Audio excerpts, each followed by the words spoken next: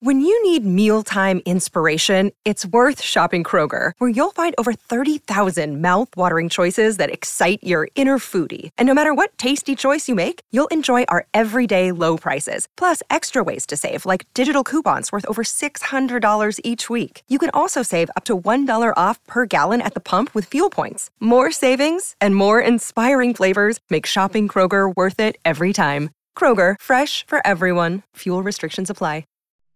I've got to count to 5 because you didn't do that last time. Oh yeah, get the background noise out.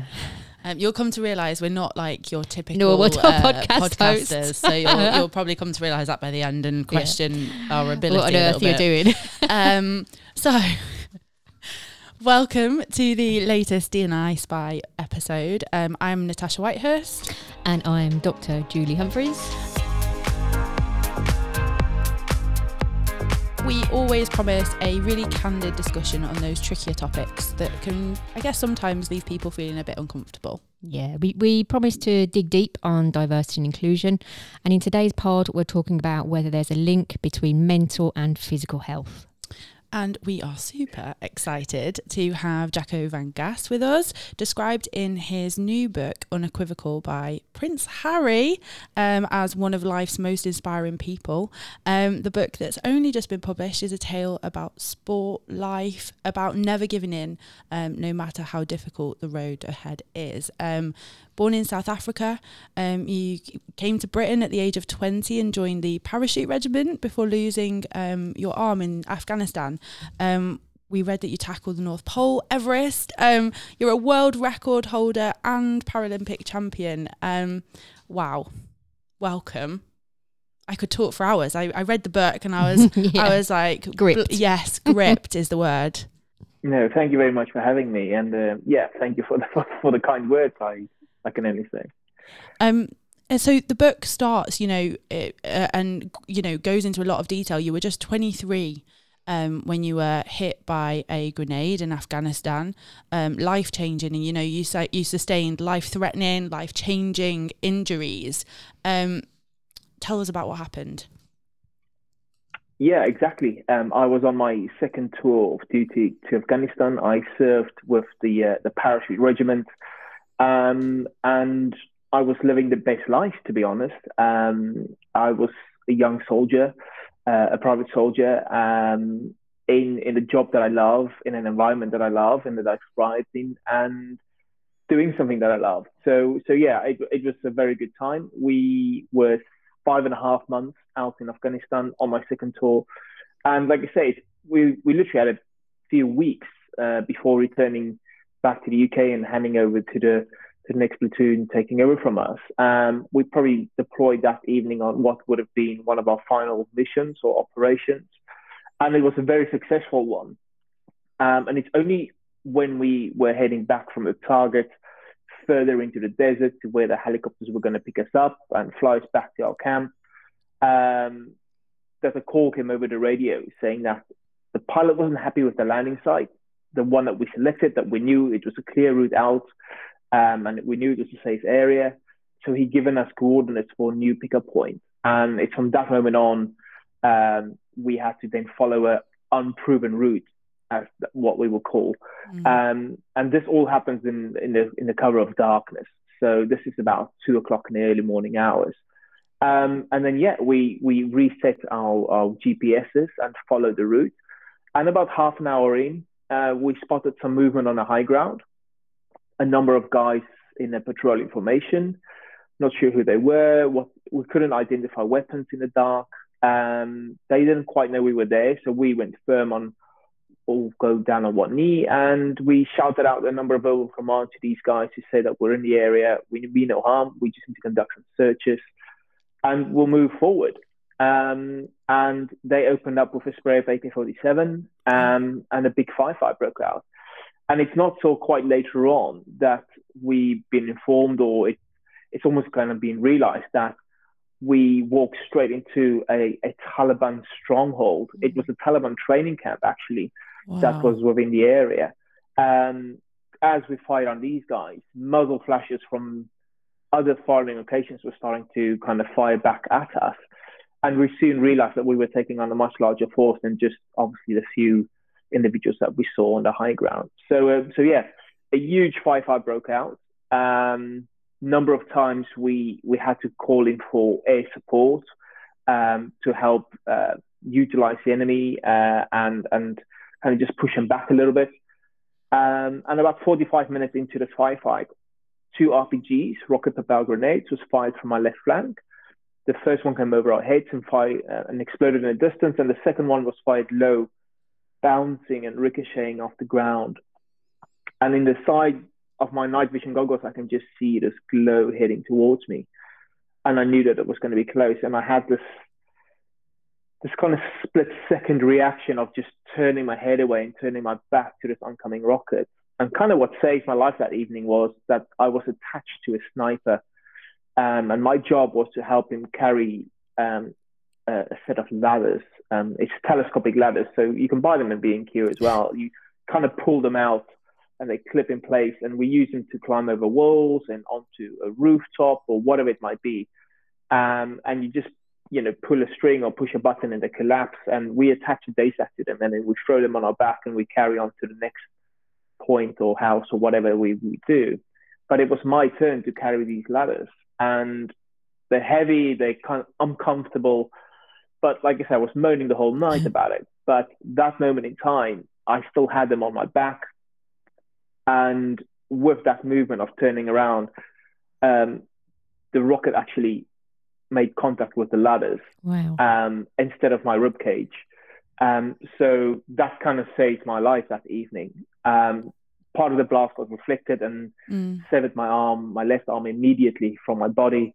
I got flung up in the air. I think I woke up must have been 5 or even 6 meters away from my original position, from where I was conducting the firefight from. I woke up and I wasn't near that. I'm quite dazed and confused of what just really happened. And very soon, one of my friends also realized that I wasn't where I should be. And he started, in the midst of all the explosion and the dust and everything going on, kind of started searching for me. And he came upon me and then started helping me with first aid medical treatment, and then radioed in immediately for a medic to come our way, because all my radio and everything was blown up. I couldn't do anything with it. So yeah. And like I say, suddenly I found myself in quite a tricky situation, because for so much and for such a big part of my career building up till that stage was always paying attention, making sure that I'm in a situation that if something like that happens to one of my friends, I will be in a situation that I can go, okay, I know what to do. I know how to use a tourniquet. I know what, bandages to use. I know what kind of procedure to follow to save someone's life.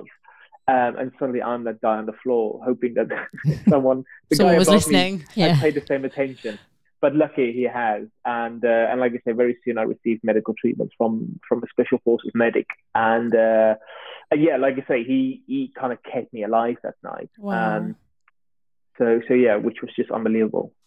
So from that, I mean, that's a truly traumatic event. And when we were reading it, I know we were talking, Natasha and I, afterwards, that part of the book was just, you brought it to life so amazingly. It was terrifying as a reader. So I only don't have any idea how it felt like whilst you were going through that. But you came through that, and then you became an adventurer and a professional athlete, and all the time you were still struggling with poor mental health.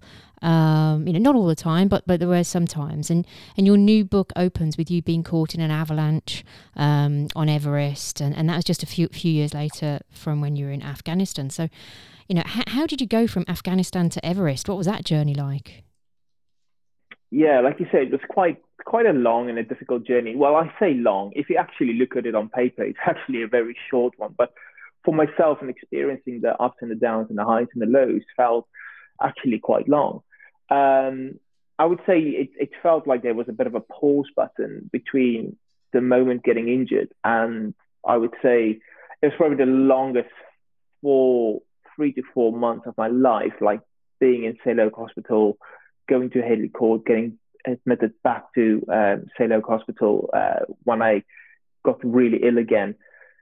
But yes, that was probably when my mental health was at its worst and at its when I struggled the most, because there was this whole sense of I've lost an identity. I knew what I was. I was a soldier. I was extremely fit. I was in good shape. And suddenly I'm laying in a hospital. I went from almost being in the best physical shape of my life to suddenly drinking protein shakes through a straw in a hospital bed, not even being able to, look after myself or dress myself, or even, I had a catheter and I had a colostomy, so I couldn't even, it was so shocking from being so active and so physically demanding to laying in your bed, not being able to move and requiring the help of assistance of a nurse or a doctor to do almost anything, was a big shock. And then suddenly that realization of, like, I'm not the old Jaco anymore, but who am I? What am I going to be able to do?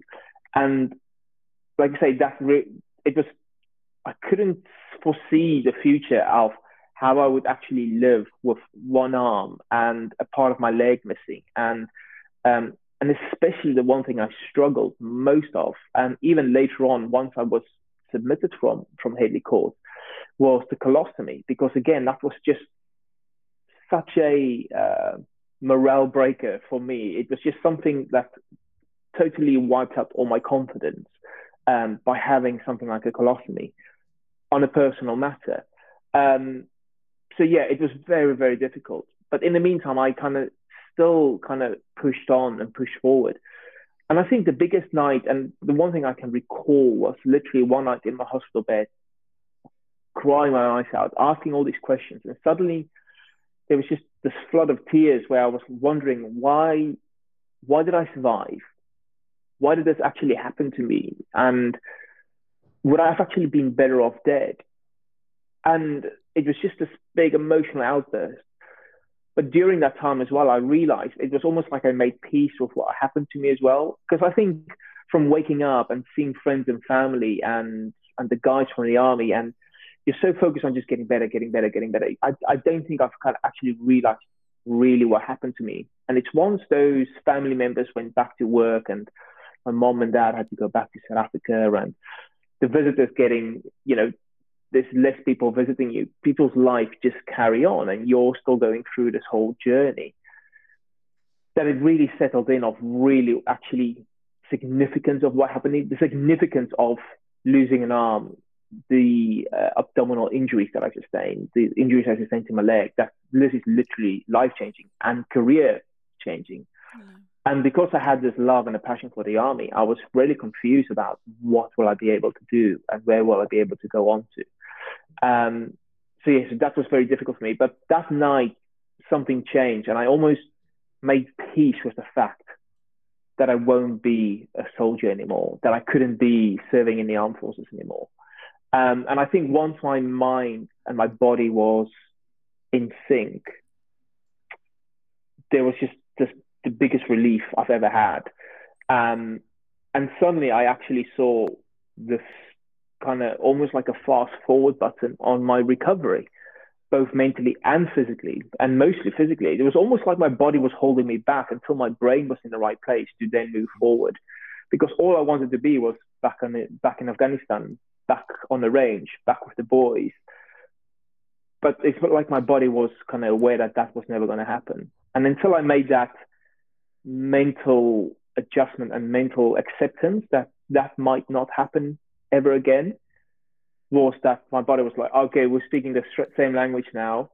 Now we can start recovering, and let's then go and find out what we can do. And that led on to pushing myself, learning to walk again, learning to run again, doing marathons, and then coming up to the expedition of the North Pole. So yeah. And that's a lot to deal with, because you were still, when you say you're very young, you're early 20s when this has happened, like that must have been so overwhelming. Like there's a lot to dig deep in there, isn't there? Yeah, very much. Well, the explosion the night of my injury was my 23rd birthday. So it's a bit of a big candle that I couldn't blow out. We always joke about that, because within the military guys and the veteran side of it as well, we all have 2 birthdays now. So your actual birthday, the day you're born, and your happy alive day. where it's almost like your second chance, your second life was born. Oh. And I always feel a bit left out because they're literally on the same day for me. So yeah, I have to celebrate one big time rather than twice a year. So, yeah. But yes, you're right. I was 23 years old. I was young. And yeah, it was almost just like, I just realized like, right, you have to step up. And I think part of that process was it would have been very easy for me just to give up. That's the easy answer out, I think, to everything, is to actually just give up. And I can't deny the fact that thoughts have gone through my head of how I do that and how I potentially end my life to a degree. And then I suddenly realized that if I do so, I will let the enemy win. I will let the Taliban win. They didn't kill me that night, but they changed my life. But they might as well kill me. And that will be a tick in the box for them. That will be a win on their side. And I decided that can't happen. That is just something that's not in my DNA. It's not what I joined the army for. It's not what I stand for my regiment as well. And I knew that I had to go off to live a fulfilled life.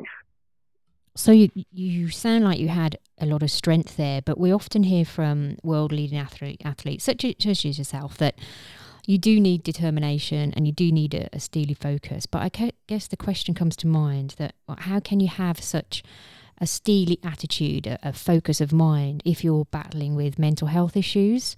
Because surely they're going against each other. How did you cope then with, you must have known you needed to have that steely focus, but then you've got those demons inside with, from a mental health perspective. Yeah, for me, it was having a purpose of why I was doing stuff. And I think that's very, very important. For me at that stage, it was my family. It was proving to them, it was showing them that I'm okay. And especially for my mom, it was showing her that I will be fine. I will be able to look after myself. So that was for me a driving force. Obviously, within the army as well, we received extremely well, mental health support. And we had regular sessions where we were capable of talking to someone of anything that bothered you, anything that might be a disturbance. And they had fantastic methods of how to deal with that. But I think even just talking about it, sharing those loads, sharing those problems was amazing to do so. And the one thing as well is that, yes, you still need to have the determination, the drive and the passion to do it. But the one thing I've learned, and especially from the expedition side as well, and I look back on it now, and I couldn't have gone through my rehabilitation from that moment of injury to going on to what, even standing on the top step of a Paralympics in Tokyo.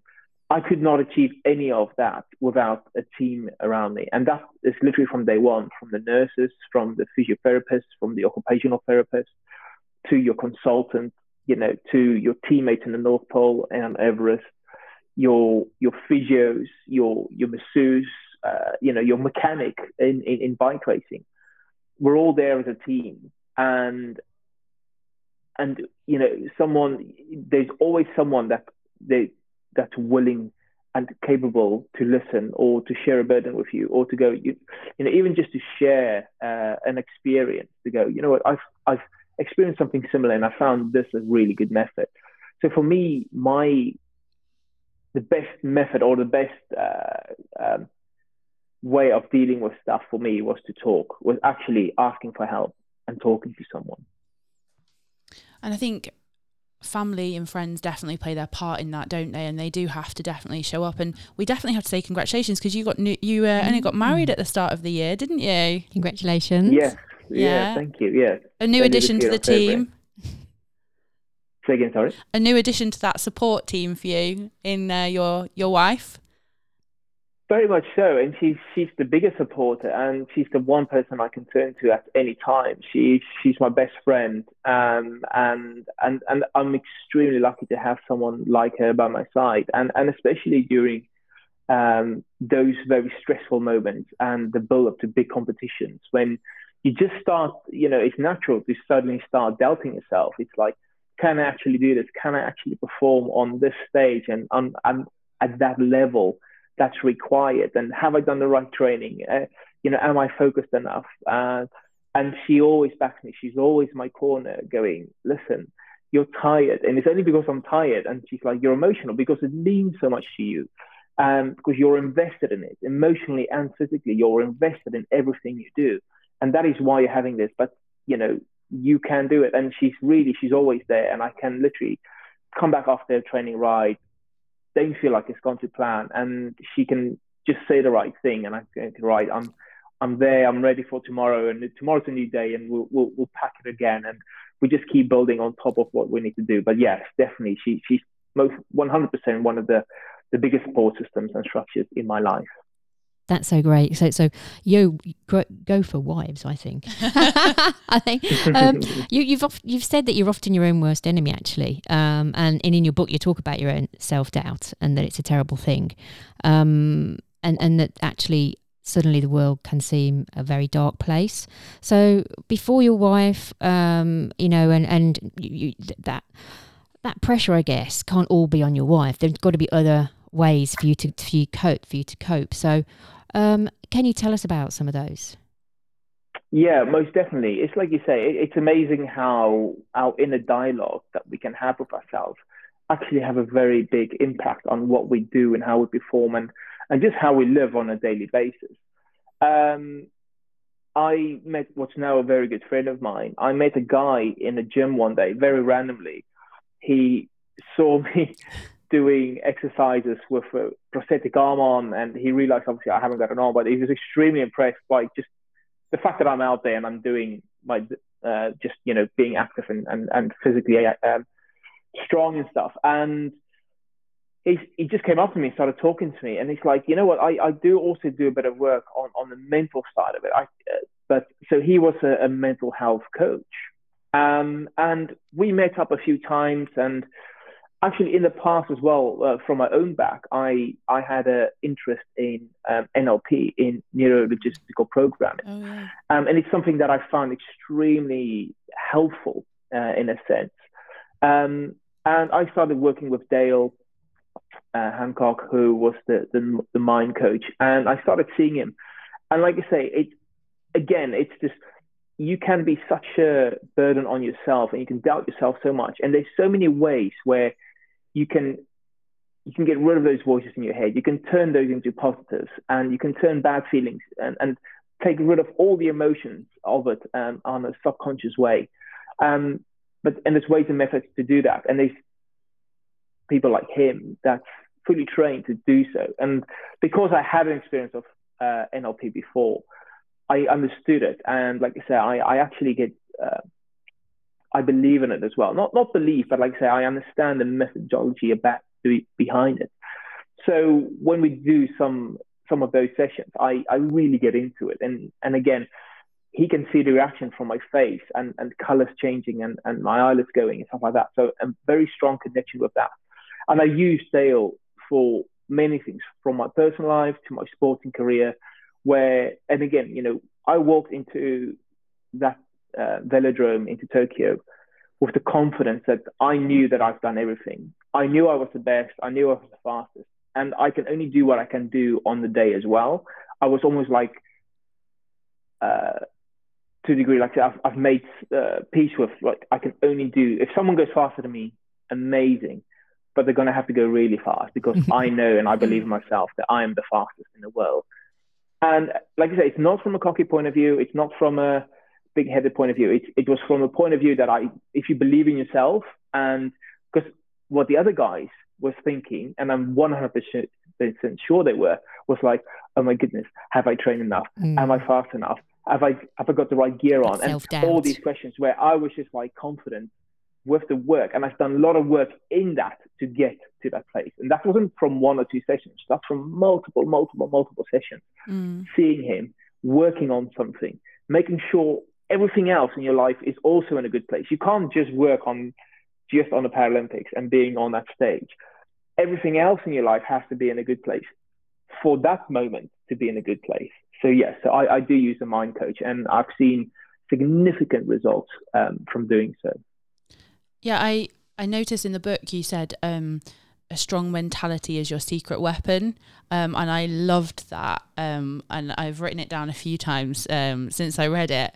And clearly that played its part in all of the achievements. And I think we've talked about, the link between mental and physical well-being and the two being in tandem. And we actually we asked our listeners, so we went onto socials and asked listeners, do they believe that there's a link between good mental and good physical health?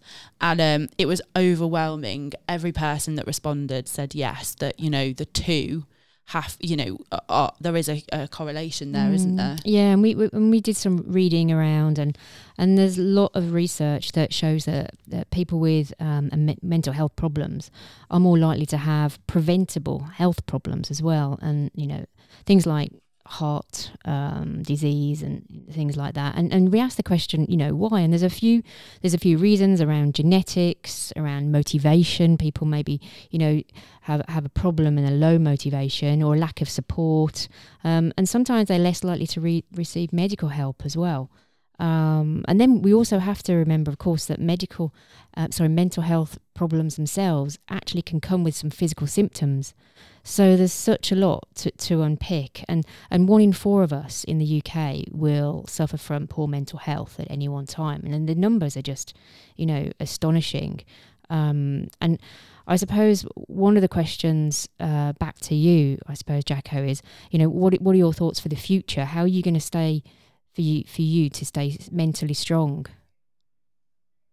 Yeah, no, it's a wonderful question. And I 100% agree as well with what you just said. There's no doubt, and especially speaking for myself and experience for myself, it's the times when I'm injured, or it's the times when I can't train, or even it's the times when my body actually needs a rest, because obviously I'm on a much higher level as a professional athlete, and sometimes my body calls for a rest, which is perfectly fine. But it is those times that when I'm not training, or I'm forced and I'm in a position not to train out of my own will, that I truly suffer the most, or I truly feel, I definitely don't feel the same as the days that I do train and the days that I can just get a little bit of fresh air. And again, like I say, it doesn't have to be to my extreme. It doesn't have to be X amount of hours on a bike. It could be from walking. It can be from swimming. My wife recently spoke to a friend of hers, and she's like, she started taking up swimming because of her little daughter. While she was with the swimming lessons, she thought, well, she must make the most of the time in any way, and started swimming. And she, within the first week of actually just physically being active and doing something and getting her heart rate up a tiny bit, she couldn't believe how much it's changed herself as well. And now she's absolutely 100% convinced of doing something. And like I say, whether that's a 15-minute swim while your son or your daughter's doing lessons, or taking a 20-minute walk, whatever it might be, it is so good for the body to be active, for the mind to be physically active as well, and getting fresh air and oxygen. For myself, to answer your question and along, I'm sure that there's plenty to do out there. Obviously, we didn't make it to the top of Everest, so we still have to go back. Oh, you're going back? Those sparks. Oh, 100%. Oh, yeah. wow. It's once I'm finished with a professional cycling career, because they're actually the two opposites. Yeah. As a cyclist, you try to stay off your feet as long as possible. If you're not on a bike, you're sitting down on a sofa or you're laying on a bed. You try to walk as little as possible. So actually trying to do Everest while cycling it's not good. Apart from the altitude training, it will be great, but the amount of time on your feet it's not great. But we'll definitely go back. I will always cycle. I will always run. I will always be in the gym. And there's so many other amazing challenges that I want to go out and tackle and things I want to achieve and even experience alongside other people, and especially my wife as well, to go out and do some of the climbing stuff and hill walking and stuff like that. So there will always be an element of exercise within my life, 100%. You've clearly got no fear whatsoever, have you? There's just no barriers there. Go and get it. Yeah, but like I say, again, I think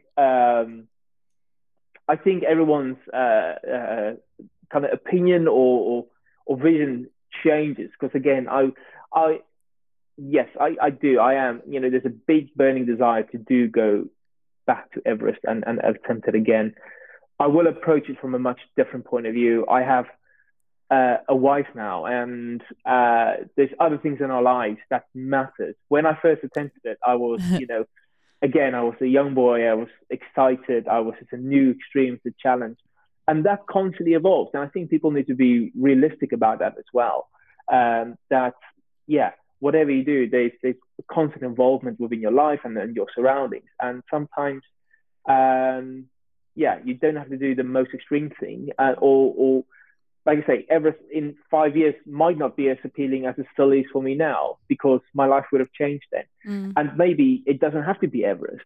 It could be, Snowdon or something like that. It's just as big of a challenge as Everest is for many people, because, it's all measurable. And that, I really want to bring that out. Like I say, I don't want people to go out and sign up for challenges that's utterly, unachievable within their situation. Yeah. Because that's, for me, that it needs to be that extreme. It needs to be the big thing. And that's how I love pushing myself. But for someone, actually, like I say, just a challenge for them might be doing one lap of their local park because of a physical injury and or a barrier of some degree. And that's perfectly fine. You might have to do a few half laps or a few extra things to eventually get around the park. There's always a way and a method to get there. And especially on Everest, you don't just climb Everest. You have to acclimatize to it. You have to acclimatize to the high altitudes before you even get close to the summit. And those are the times you really learn a lot about yourself. And you have to reach a certain height to come back down to adjust to the altitude. And then when you go from base camp to camp 1 the second time, it's much easier. And you follow that process all the time. And it's the same in life. We need to see these challenges we're facing. We need to see these difficult times as learning times. What am I learning about myself? And if I come across this difficult time again, whatever it might be, what have I learned the previous time? And then you will have a method to get around it. You'll have a method to deal with it. Oh, I need to speak to that friend. Oh, I need to put X, Y, Z in place to then get across. Oh, I've been here before. I know what the outcome is. So you just move forward, and you keep doing that, and eventually you will reach your Everest. So eventually that lap of the park will be easier. I think you're absolutely right. Everybody can't reach Everest, and there's 2 people in front of you. definitely not going anywhere near Everest. But I think people can start at their own pace, as you say, and sometimes maybe if physical exercise is the thing that will really help them with their mental health, then maybe a small step would be looking at nutrition first of all, because obviously that's a building block to good physical health as well, which we know, but it's becoming more known now as a mental health sort of supportive tool. A tool. And is that something that you found that was important with your mental health as well? Was in terms of nutrition at all? Yeah, very much so. And again, we're all just human. We do sometimes all fall a little bit off the wagon and and just have that few or too many burgers or pizzas or whatever it might be. But I've been lucky. I've always been into somewhat of healthy eating and living a healthy life. But there is times when I don't, and especially during the off season, when you just need to switch off a little bit. But from knowing what I was, from where I come from and the way I used to feel, I immediately feel that I'm more tired. I immediately feel that I am more sleepy, and it's a lot harder mentally to concentrate as well when I do have those periods off, which is really important. I'm talking about from a professional athlete's point of view, but sometimes in life as well, you just need to kind of have a little break and look back of how far you've come as well. But like I say, the point I do want to make is from living a fairly healthy life and eating really well to then having that time off and kind of treating yourself a little bit. The effect on both my physical and mental health really, it's immediately. So there's a definite link and a most definite of like by eating healthy and drinking enough water throughout the day, and having a balanced diet has a significant place to play within your mental health as well.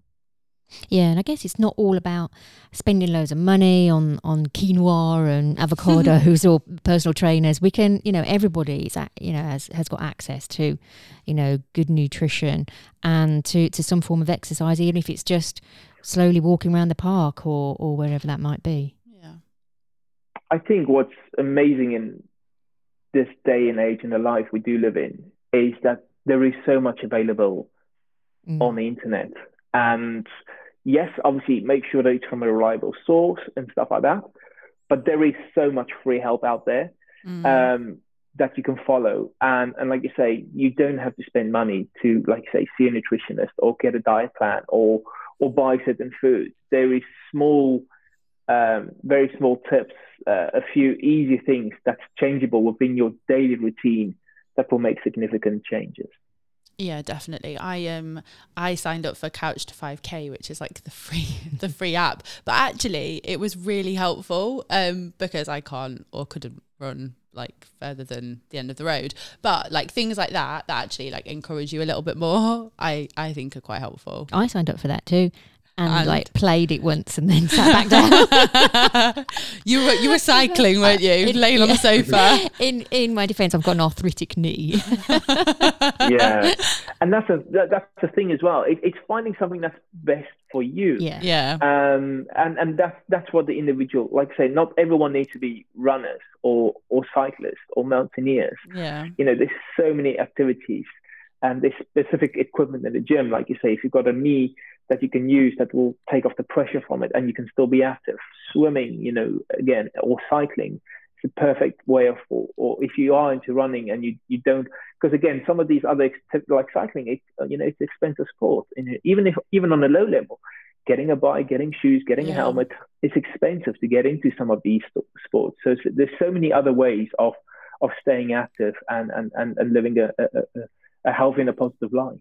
Yeah, and I think when people are just starting out, it can be quite daunting because that first moment of, okay, I'm going to make this change in my life, like even that can be like really stressful, can't it? Like the prospect of even stepping outside the front door. So yeah, I like the idea of that kind of small incremental changes that can then have that bigger overall impact on your kind of life and well-being. It's important. Yeah. And I've always found the best thing that works for me is having a challenge. It's having something to work towards. So like you say, that Couch to 5K.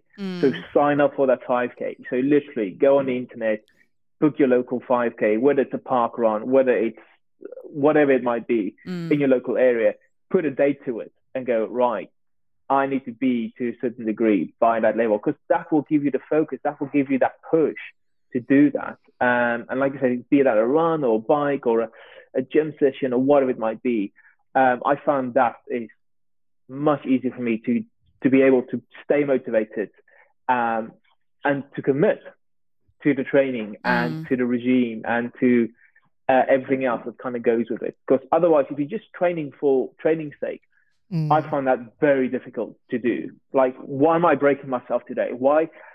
Looking at a training plan, I need to go for, a 4-hour bike ride, but it's raining outside and the wind's howling. And I'm like, well, no. But if I know that, that 4-hour bike ride is part of something on the pathway to a competition or to a world championships, the motivation for me is there because that's part of what I need to do. Yeah. So that's how I find it personally as well. It's almost having that challenge in there, having that commitment that this is why I'm doing it.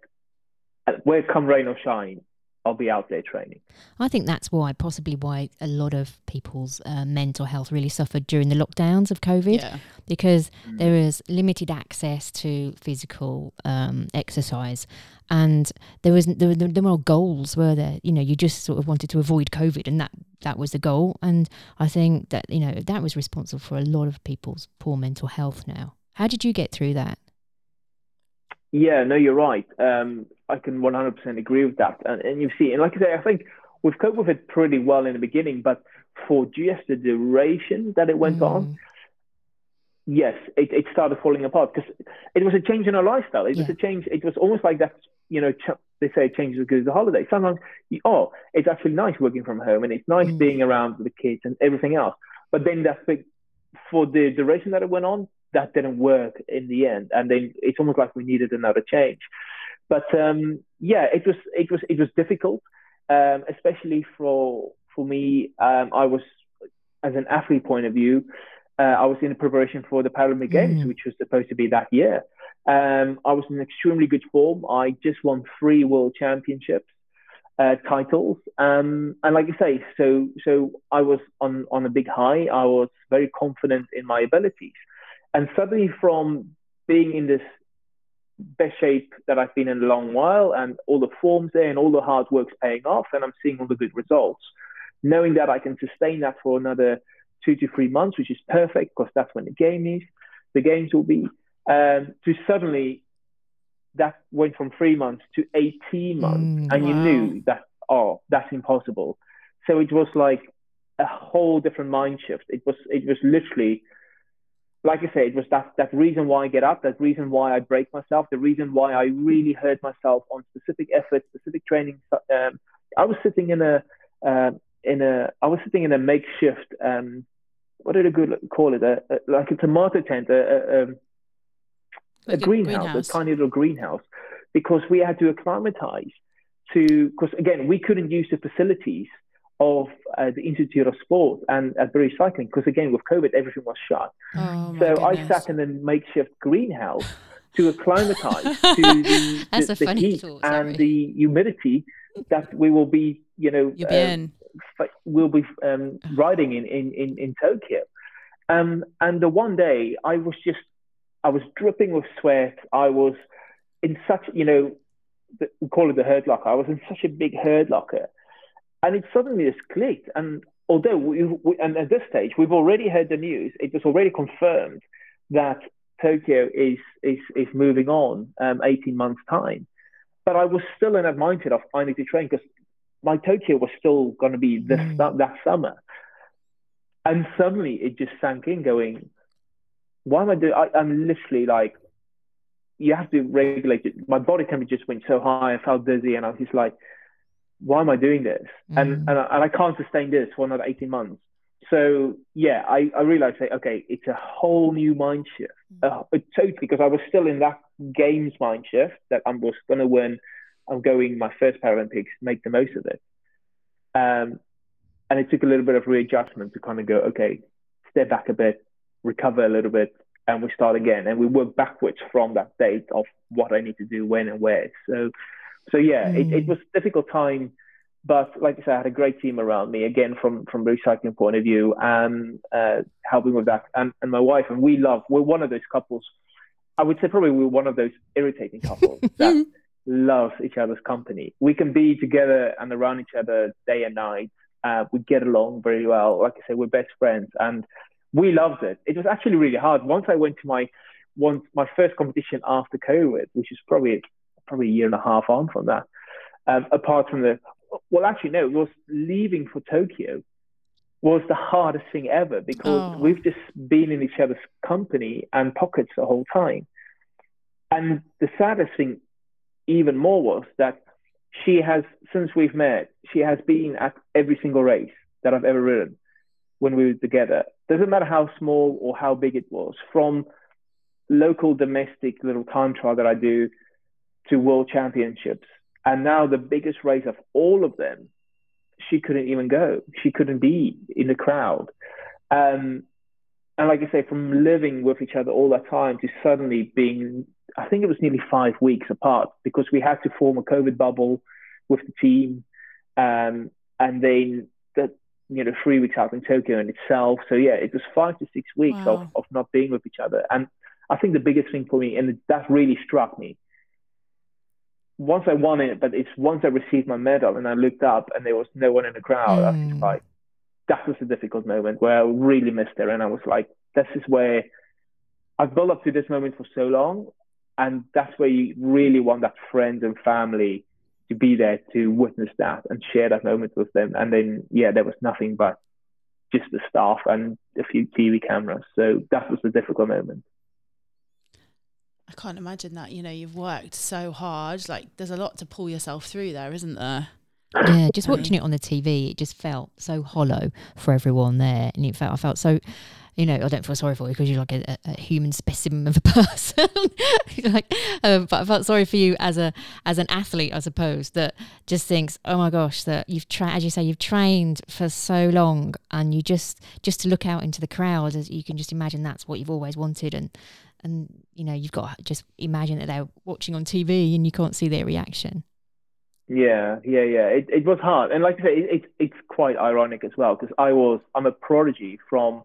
I'm the reason why we host these games, because I was that person in the crowd at the London Olympic and Paralympic Games, and I sat in that crowd watching these athletes perform to these amazing levels, and how amazingly the crowd interacted and cheered and just got involved. And I was literally like, I want a little bit of this. I want to be that athlete. I don't want to be in the seat. I want to be that guy on the field. 8 years later, we got there, and then there was no one even allowed in the velodromes or on the stadiums and stuff like that. So but like I say, it's apart from the hard work and everything else and the achievements.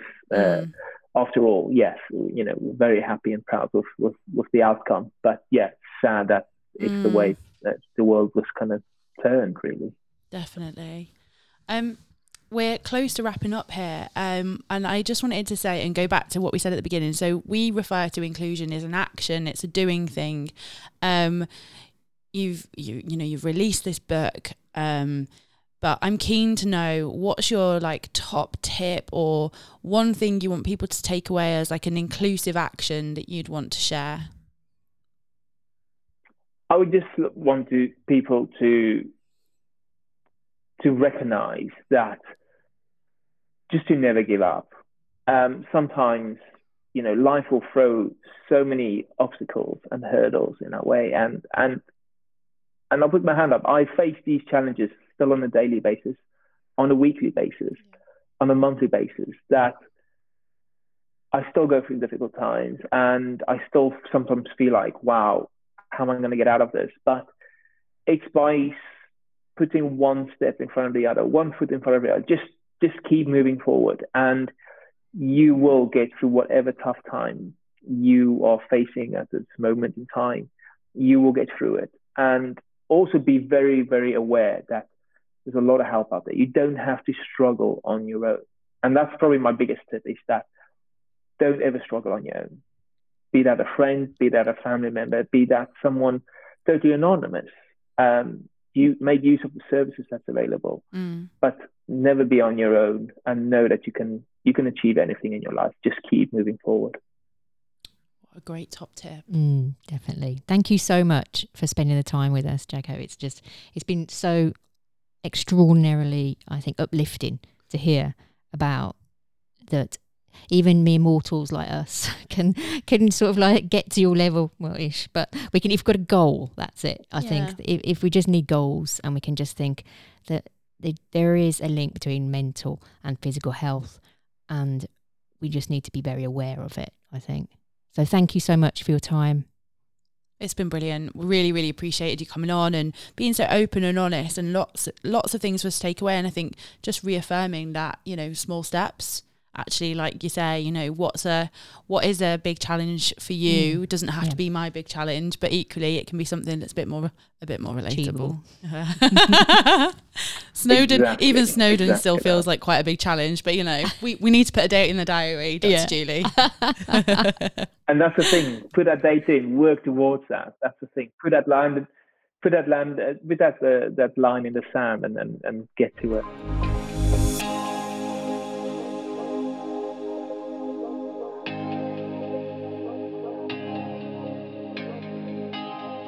Well, that was a surprising conversation. I wasn't really sure what to expect. I hadn't come across Jaco until we read his book, which was so insightful and made me feel actually like I haven't achieved quite enough in my short life. You want to do a bit more then? I know. Well, he did say, didn't he? Actually, we can all do a bit more, but whatever's relative to us. So, you know, we don't have to go out tomorrow and do Snowdon or Mount Everest. Yeah. You could just be your local park and just doing a lap around that. And that for me was a big takeaway. Yeah, definitely. Because he was really understanding when I was talking about not being a good runner or, you know, into sports particularly.